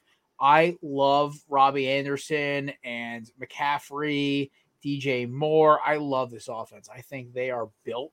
Not Terrence Marshall. Who's the other one? Who's the receiver? Yeah, they got Terrence Marshall. Terrence Marshall. I love Terrence Marshall. I am a bit. He was the guy I wanted if Philadelphia took corner first round, because I saw this kid on tape. I'm like, okay, big receiver but can run. Oh, that's a good. I think Terrence Marshall's gonna be a sleeper pick for rookie of the year. I won't pick him as a rookie of the year, but I'm gonna say he's gonna turn a lot of heads. So, I love that receiving core. I think Matt they did address the defense a little bit with in free agency and also with J.C. Horn. I think is going to give him a little more stability at the corner position. I think they're not going to make the playoffs this year, but there's going to be a lot of promise, and it's going to earn Bradford a new contract. I mean, Bradford. Wow, it's going to earn Darnold. Wow, I mind blank for a second. It's going to earn Darnold a new contract, and it's going to keep Matt Rule on the coaching god seat for a little bit. Yeah, I have them at 7-10. I think they're a solid team. I just think it's does the Joe Brady offense translate to the NFL? We'll see. I think there's just going to be a little bit of growing pains there, but they have great talent. So I think 7-10, they're going to have a year where it's encouraging, a lot of close games. And they're all right, this team has potential. So I think Darnold will get his contract and whatever, what Jared's saying. But I just think I have lower expectations. So you said lose a lot of close games. That to me, the year you're talking about, you think they're going to have was last year. I thought they were in a lot of really close games. They're my surprise team. They were out they of the really NFC. Were. I have them at 10-7. I think Darnold is going to have a little bit of some rejuvenance. I really like this offense all the way around. The offense is going to be great. We also haven't seen McCaffrey play a full season in 2 years. I guess I'm banking on maybe we see that. Defense is solid, fine, not great, but I just something about the Panthers to me looked at. They have been so competitive the last 2 years, and I think they upgraded at quarterback. Maybe not a ton, but also Darnold has been in one of the most dysfunctional situations we've seen in the last 3 years of football. I think Sam Darnold has a really good year. I think this offense is dangerous, and the mixture of pass run allows them to control the clock. I like them at 10-7. They're kind of a surprise team. I have them as a playoff wild card this year. Panthers are the shocker in the playoff. All right. So now defending champs, Tampa Buccaneers. I'm going to go 14-3. I think they're going to beat the doors off teams. They are one of when I did the Eagles record, I did it game by game. They're one of I circled 5 games in the Eagles record where I was like, this is a loss. This was the biggest one. They're going to get smoked. Or at least they're going to probably make it close because the Buccaneers always played out in the competition the regular season. They don't really blow teams out. But the Buccaneers are going to win this game. They're going to go 14-3, and they're probably going to be an NFC championship game. I was talking to a Bucs fan today. He goes, I don't think we're repeating. And I'm like, why? And he goes, well, it just doesn't feel right. I think some team's going to catch us. We lucked out with injuries, and it's going to be bullshit. But, we got another title, so fuck it. Do you guys know what their record was in the regular season offhand last year? 11-5, I believe. Yeah, they underperformed. But I have them at 15-12. I think they're the best team in the league right now. They have all of their starters double returning. The games? 15-2. God, why did I say 12? Oh, that's embarrassing. Yeah, I have them at 15-2. They picked up some MAC teams on the schedule. Well, everyone wants to play with Brady before he goes. They're like, all right, fine, we'll get some money. But, they're returning literally every single one of their starters. They are the Super Bowl team, and they're just going to be the Super Bowl team again. Pretty much it. All right, fair enough. JD, a little bit of coasting syndrome. I have them at 12-5, winning the division. Right. Same as last year, they lost to the Bears on a Thursday and some other things.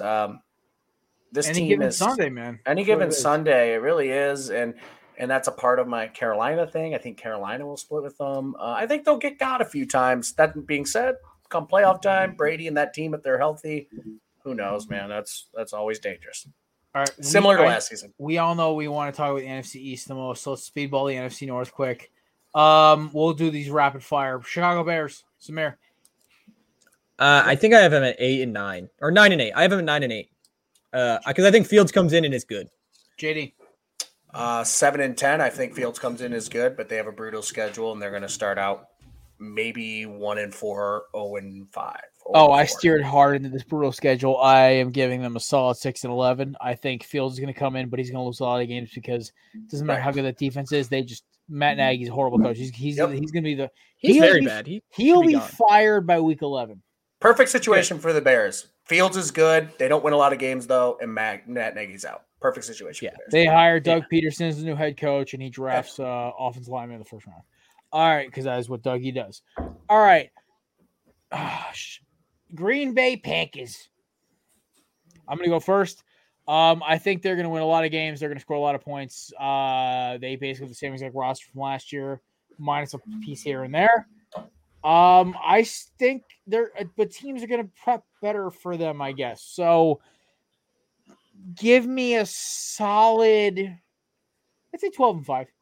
I think they're going to be like the second best team in the NFC record wise. I think they're going to have like the tiebreaker over the Rams. So Rodgers, MVP. I have 13 and 4. I think they're going to be really good. Rodgers is kind of on the FU tour. And a lot of this also has to do with last week. Like I'm doing the schedules and trying to make it consistent. I had like a lot of those AFC teams losing to Green Bay. And I'm like, well, I guess I'll just stick with it. But in general, I just think Rodgers is really good. I actually think LaFleur is a good coach. And I think they kind of work together, which sucks that the rest of the organization can't get it figured out because I think in that locker room, they got something. But upstairs, it sucks. So 13 and 4, they're going to be good. It's Ted Tom. It's Mark Murphy and Goons to Coons. I know. Like the locker room's solid, though. Yeah. I like the coaching staff. I think Kumbaya on there. Side pick. Where do you think Devontae Adams goes to free agency next year?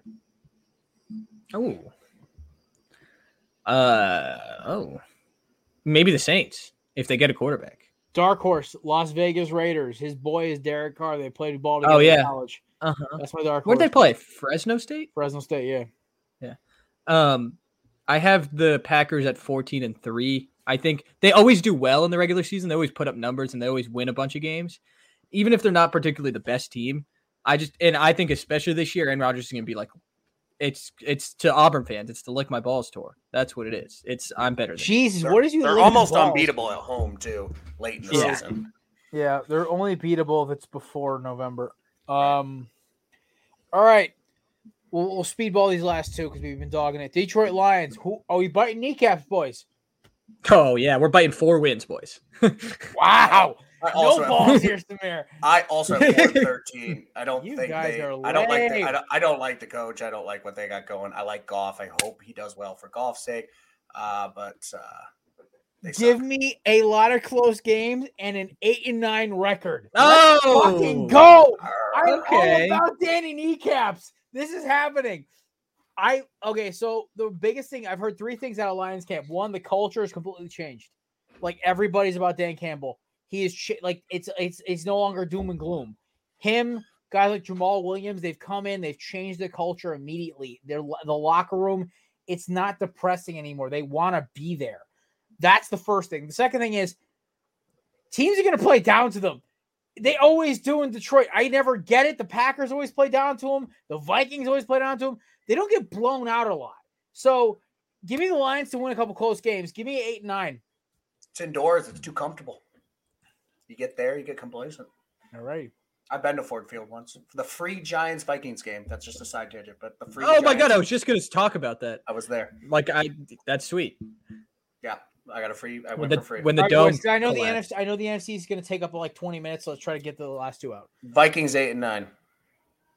Vikings 7 and 10. I agree with my former intern. Vikings 7 and 10. I think that Kellen Mond will get a start by week 12. Cousins, I think, is done. I think Justin Jefferson's going to struggle as well because the team's going to roll over coverage on him. And Dalvin Cook's going to only get X amount of carries because they're going to be losing every fucking game. They're going to be in losing games. They're going to have to come back and win a lot of them. So, all right, time for everyone's favorite division, the most entertaining division in football, the NFC least. NFC beast. Damn straight. All right, we're going to go off first off with the Hard Knocks boys themselves. Dallas Cowboys. I will lead this off. I am going to start them with a solid Jason Garrett 8-9. I think they're going to win a lot of games early. They are going to win. They're going to score a shit ton of points. But, folks, what is the inconsistency with the Cowboys? They can't stop shit. Dallas will lose a lot of games because, including 2 to the NFC East Championship, I'll reveal in a little bit, because of one problem. They cannot stop the deep ball. They've struggled with it ever. Trayvon Diggs, the most overrated corner in pro football last year. All of his picks were like loft balls by Carson Wentz. So he should be paying Carson for his new paycheck. JD, Dallas Cowgirls. I think this division is as competitive as last year, slightly better, but still no one separates as great. But I have them as 8-9 as well. Again, I think that's third in the division. That's not important. Either way, I do think that offense is incredible. They have some of the best weapons in the league. But the Dak looming health just scares me. Don't tell me you're doing MRIs on his shoulder and everything's fine. It's not. And then Jerry fine. Jones is like, hey, he's starting week 1. I'm like, no, he's not, Jerry. Don't lie to us. Also, just kind of watching Hard Knocks, McCarthy is not the guy. He's there because he just sucks off Jerry Jones left and right and does exactly what he's told, like a good old boy. That's a recipe for another average year for the Cowboys in non-playoffs. All righty. Because I know everyone's going to hear my explanation about another team, so we'll save them for last. Giants. You want to talk Giants? I know. We'll talk Giants. We'll talk Giants right now, actually. Samir, you got to do your. Well, by the way, hold on. I have the Cowboys at 9-8. Yeah, okay. I have the Cowboys at 9-8. Same, kind of middling. I just don't think, I think their offense will put up numbers for sure. I'm not going to argue that. Think Dak was out there breaking records. This is the year. This is the break year for Zeke. I think this is the year he gets cut. I think by the end of the year, I don't know. I like Zeke this year. I actually think really like Zeke a good year. Yeah. I will. He's in great shape. Listen, like we're betting, we're doing bets. I am holding Zeke. Does not have Zeke only went for 900 yards this year. I don't know, man. I kind of have the opposite take on that. I will bet on that bad. Can we do a JD and Samir versus Jared bet right here? All right, so you guys each pay me 10. I pay you guys each 10. You guys pay me 20. All right, wait, but what is it? 900 rushing yards? How about all-purpose yards? All-purpose yards. All-purpose yards, then we'll jump the bet to 1,400. Over. I'll take the over on that. All right, we'll take that line. Samir, put it in the Hall of Records. All right, I'll take it. All right. Hall of Bets? All right, cool. All right.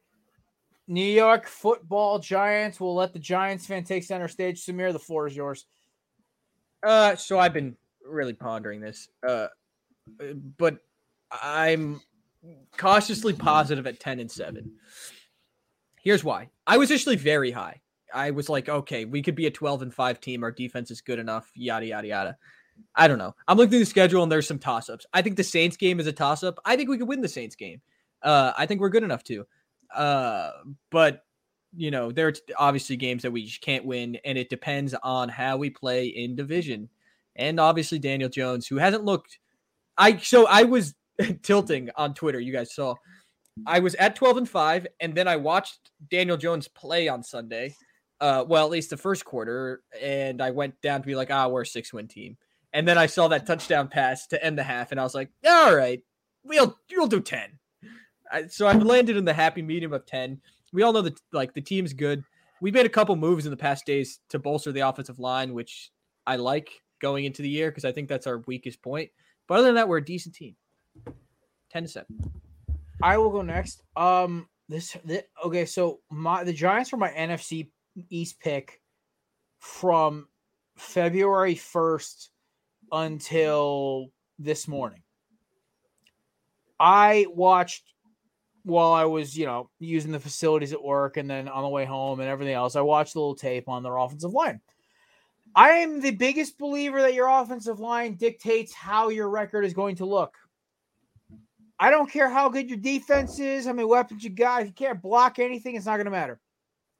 I also am not a fan of Joe Judge. To preface this. That I can't believe. I also don't trust Daniel Jones. Preface this. A Chargers fan I met a couple weeks ago. He's dating one of my good friends from my childhood. Kids from New Zealand, watches football every Sunday. He's like religious about it. He says to me, I said, what do you think of Daniel Jones? I've been racking my brain about this for a week. And he goes, dude looks empty when he's trying to read a defense up top. Mike, I couldn't have said it better myself. The New York Football Giants are going to have a collapsed season where they will finish with the same record they finished last year, -1 plus 1 loss. 6-11 for the New York Football Giants, last place. I think they're going to be the most competitive last place team in football when it comes to point differential. But the problem is, I think late turnovers, I think instability offensive line, and the suspect health of their running back, main receiver, hands of their tight ends. And I don't trust their number 2 corner. Well, but so when you say Saquon's injury prone, it's like, okay, sure, you can say that. He's injured. But he had a high ankle sprain and an ACL. I'm not saying he's injury prone. I'm just saying I'm worried about the guy's health. He just got cleared a week ago. Sure. He might not play week 1. He's probably not going. He's my best running back on my fantasy team. I hope he plays the entire fucking season because I got money riding that league. But here's the thing: is like I am also a realistic football analyst. The Giants, something feels wrong to me, and not in a good way. Like as a oh damn it, my Eagles are fucked kind of way. As in, oh damn, I feel bad for Giants fans. This may get ugly because it's not. I think you guys have a very talented roster. Your defense scares the shit out of me. The problem is that your number 2 corner, your opposite in your edge rushers. I'm like, you can't rush the passer. Yeah, the edge rushers are weak. Yeah, that's the problem. You win in my personal opinion. There's 3 things that win football games: O-line play, quarterback play, and pass rushers. That's how you win football games. It's how teams have done it for the past 20 years. And I'm going to say right now, there's 3 things the Giants struggle with. That's why I will not pick them to win this division. I have them at exactly 6-11. I think they're going to be the funnest 6-11 team to watch. Okay. I'm in between you guys. I have them at 9-8, and on paper, they are the best team in the division. I honestly believe that. I don't trust Daniel Jones. I think Daniel Jones is not the starter next year. I think we'll see a lot of the same out of Daniel Jones moments, but at some point it's like, dude, you can't turn the ball over. He doesn't have a great O-line. To the Saquon health thing, it's part of my reason because I do think he's going to start slow. And the offensive line's not great, and I do think he's going to start slow. Like you said, like he might not even play week 1. They've been like pretty quiet about his injury. And let's be honest, if you're coming off an ACL tear and you're looking great, like OBJ, like they can't stop talking about how good OBJ looks in camp. True. They're not. That's why I've been raving about the Browns offense. I think they're going to kill it with OBJ. They're not doing that with Saquon, and it scares the shit out of me. And as much as I hate to admit it, Jared's when he's talking about something doesn't feel right, I agree something doesn't feel right. With all this stuff in camp, and I've argued on this show that it really hasn't mattered a ton, but there's almost so much of that with the Saquon injury. I don't love some of the signings. We'll see Galladay. On paper, they have either the best or right after Washington, the best defense in the league. You could argue division. You could argue both those teams have really, really good defenses. And then you could probably argue behind the Cowboys that on paper, they have the best offense. I just don't trust Daniel Jones. I think they're 9-8, and it kind of hurts to say because I kind of thought this would be a bounce back year, and it would be, I guess, to an extent. Like I don't think that's a terrible. Yeah. That's not terrible. I don't. As a Giants fan, I wouldn't hate that season. The direction. I was going to say I wouldn't hate that as a direction of the team if it shows us if we're 9-8 and you can see our glaring flaws. And it's like, all right, Daniel Jones ain't it, and we can get freaking what's his face out of Dave Gettleman out of the organization, please. God, I pray for Giants fans. Out of the organization. I pray for Giants fans. Dave Gettleman may be the worst. 9-8. Dave Gettleman's fired. We won the Super Bowl. Dave Gettleman legitimately makes me thank God for Howie Roseman. That's saying something. All right, let's do the football team. Bang this out quick. I have them at 9-8. And actually, no, scratch that. I have them at 10-7. I think they are going to be competitive down to the very last minute for this division. They may win it because that pass rush is goddamn terrifying. Their secondary is good. Their linebackers are athletic. Their offense scores points. They have arguably one of the more explosive running backs in the league in Antonio Gibson. I love the receiving core. The one position that scares me, what a coincidence, is it's like a division thing here. It's the fucking quarterback position. Do I trust Fitztragic to last the entire year before he goes on a tailspin? And do I trust Heineke to run the offense if he goes on a tailspin? I still think that defense wins them 10 games, though. 9-10 games. Easily. I will piggyback off that. I have them at 10-7, and for me, that's division champions. I think they're going to win the division. I think they have the best defense in the division and one of the best defenses in the league. This defensive line is scary. That's game-wrecking defensive line. That'll win them 2-3 games off of a strip sack, fumble, game-changing play. That defense is solid. I really like their defense. And I'm actually going on the Fist Magic train. I actually think he might be the perfect quarterback for this team. Solid running game. I like the addition of Curtis Samuel with Terry McLaurin, some Buckeye boys there. It pains me to say it, but I have the Washington football team beating the Giants for division champion at 10-7. Samir? I guess I'm the highest, and I have him 11-6. I'm also, I'm on the. That was my record for them originally, but then I looked at one or two. I always knew they were my division champ. I think they'll lose a lot of other games. I still don't think this division. They're my coin flip division. They're like, I haven't picked my division champ yet. They're my coin flip team. Like, honestly, in the coin flips, they won. Let's be honest. The division is still not great. Oh, no. But I think this division got back up to mediocrity this year because everyone. It'll be competitive mediocre. Oh yeah, no. We're going to beat competitive bad other divisions this year. Like, we won't have the worst division record. I think that belongs to the South. I think the South and the NFC will lose the most games this year. Sorry, Samir, we cut you off. Hit us. Go, Samir. Yeah. I just really like Fitzpatrick. I think he's just gonna run and gun and have fun, and the team's gonna have a good energy, and the defense can like stabilize what Fitzpatrick brings to the table if he throws a couple picks. I think. All right. Let's you guys can shit on my Eagles for 30 seconds before I go on my rant, and then we got to shut off because my computer is literally about to fry itself internally. So I think it just doesn't like StreamYard. But all right, JD, Eagles, how bad? Dude, I gotta admit, I don't want this to be the first take. I'm just taking the opposite take of you for the sake of argument. I don't get your hype on the Eagles. I don't. I have them at 5-12. I have them not good this year. I really don't think Hurts is the end. I think Hurts is fine. I just you're gonna be in a Daniel Jones spot in a couple years with Hurts. I just do. 5-12. I'm sorry. I just don't think they're very good. Don't think they're a good team. All right, Samir, get it out. Yep. I have 6-11. So we're the opposite on Eagles Giants, which is fine. I guess what you would expect. I don't know. I'm not. I agree. I just don't think the defense has made enough strides to become a great team. I know that they have some good veterans on there, and I know the secondary has gotten slightly better, but I don't think it's enough to win a bunch of even division games. I think the offense I think you could win a game against the Giants just because our offense isn't as great, but against teams with better offensive, against the Washington and against the Cowboys are going to eat you guys up, I think. And I don't know if Hurts can keep up. All right. And, JD, should I just get to it now or should I wait a couple seconds? Go ahead. Just do it. All right. First off, talk about secondary. We went and got Steven Nelson as a good number 2 corner for Darius Slay and Anthony. Oh God, I can't remember. The safety from the Vikings, whose name escapes me right now. Oh God, what is his name right now? Shit, guy with dreads, number 28. God, I can't remember his fucking name right now. Either way, insert dread guy here. Yeah, okay, he's that good. Yeah, okay. So the Vikings, we improved our second. We also got Eric Wilson and Alex Singleton back at linebacker. Plus, our defensive line for the first time in 4 years is healthy.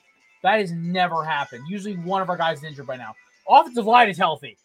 On top of that, a good, young, explosive wide receiver core with a lot to prove and a lot of doubters, especially a certain number 18 who got shit on for the entire year because of Justin Jefferson. So I think on top of that, you also have a running back who's been called drop prone, Miles Sanders. Kenny Gall. Oh, what is his name? Gainwell. Jesus Christ, so many Galloways and Gainwells. Kenny Gainwell, explosive number 2 back for us. I mean, these are household names. Oh yeah, exactly. And then big play Miles Sanders, and of course the QB himself. A guy who has never fit more Philadelphia culture than since McNabb. This guy literally fits the Eagles culture. He is a worker. This dude has been passed up twice in his college career and pro career already. He is hungry to prove that he is the reason we let Carson go. The Eagles, I looked at their schedule. Guys, not to bring it to you, they have the easiest schedule in the NFL this year. Their average record rank is like below 500. That's great. On top of that, their bye weeks come at great. Their bye week comes at a great point too. They're going to lose guaranteed games to the Chiefs, Buccaneers, and about after that, everything is a coin flip depending on where they play. Give me the Philadelphia Eagles at a tiebreaker 10-7 over the Washington football team getting the 4th seed in the playoffs. I think this team is going to surprise people because their offense, Ross Tucker came on McAfee the other day and said, I've never been around a team like this where the players believe in their first-year coach. The hype around Sirianni, it's weird. I didn't get it at first. I wasn't a fan, but they like him. Sanders, Hurts, Smith, they're all buying in. I am for it. This defense is underappreciated, undervalued, and they have a lot of veteran leadership, which is what you need on the defense, especially with the young offense. Give me this team to win 10 games, possibly even get a sneaky win in the playoffs. That is my Eagles playoff prediction. They are not going to win the Super Bowl. In a logical perspective, they are not going to win the Super Bowl. But this team has a lot of fight in them. I am excited for this season, and they're going to score points, and they're going to stop teams. It's going to surprise a lot of people. Good to know there's some logic. Okay, so listen. Before the Steven Nelson signing, I had them at 9-8. Before how well they performed, actually no. Before Steven Nelson, this is pre-training camp. Before Steven Nelson, I had them at a solid 7-10. That was my honest to God and my hard opinion. I said 7-10. And having a number 2 cornerback to go with Slay bumped them up to 8-9, 9-8 for me. Then on top of that, I saw how good some of these new guys like Quez Watkins, Zach McPherson, and their 3rd-round pick, his name's escaping me right now. Taron Jackson, the 6th-round pick out of Coastal Carolina as well. They have a lot of guys who like really overperformed in camp. And then I saw Jalen Hurts play in the joint practices. I was like, oh, that's not the Jalen Hurts I remember from last year. There is reason behind my madness. You guys may doubt it now, but in 18 weeks, when I'll be sipping a beer and laughing because I seriously think this team is dangerous. I don't think they're going to win a Super Bowl, but I think they're going to fuck some teams up. It's going to be a little scary. Because can we make a bet? I bet they win less than 8 games. Okay, they win 8 more. You win. I think we already made that bet. We already have a Giants bet. But I don't think if they hit 8 games, you win. Okay. Throw $20 on it right now. Let's go 10. We have a lot out there. I'll throw 20. There's Samir, a lot out there. It's in the record. Right, Samir, 20. Yep. Samir, I had a job interview today. Hopefully I'll have enough money. That is our NFC preview, folks, with a nice little ode to Rocky right there. That's Billy Conti. Get a fly now. It was a nice touch. Yeah. Listen, it was nice. There is nobody who's got the flair for the dramatic. Listen, there is no team I love more in the world than the Philadelphia Eagles. I love my Hurricanes so much. But there is nothing I love more than my Philadelphia Eagles. Like, I am going to my first Eagles game at the Link in December after the bye week against Washington. That game is going to be electric because both teams are going to be in the playoff hunt right there at that point. I am ecstatic. And the Eagles in the last 7 years have had one of the best records in December. And I'm ecstatic for it, except for last year. Last year doesn't count. We were throwing games. Yeah, you were. You were definitely throwing games. I think we threw more games than just Washington. I think we threw the Dallas game, by the way. Threw more games than Hurts had touchdowns. Hurts had 6, so I don't think we threw 6 I'm games. kidding. Yeah. I know. I seriously think Peterson threw the Dallas game. I think he did. The play calling changed the second that touchdown to Jackson happened. But ladies and gentlemen, my laptop's about to overheat, and I really need to go eat something. I'm exhausted. But thank you again to Garage Beers' Michael Keith. Go check them out on Twitter, Instagram, Facebook, and as well on iTunes and Spotify and iHeartRadio, or wherever you listen to your podcast.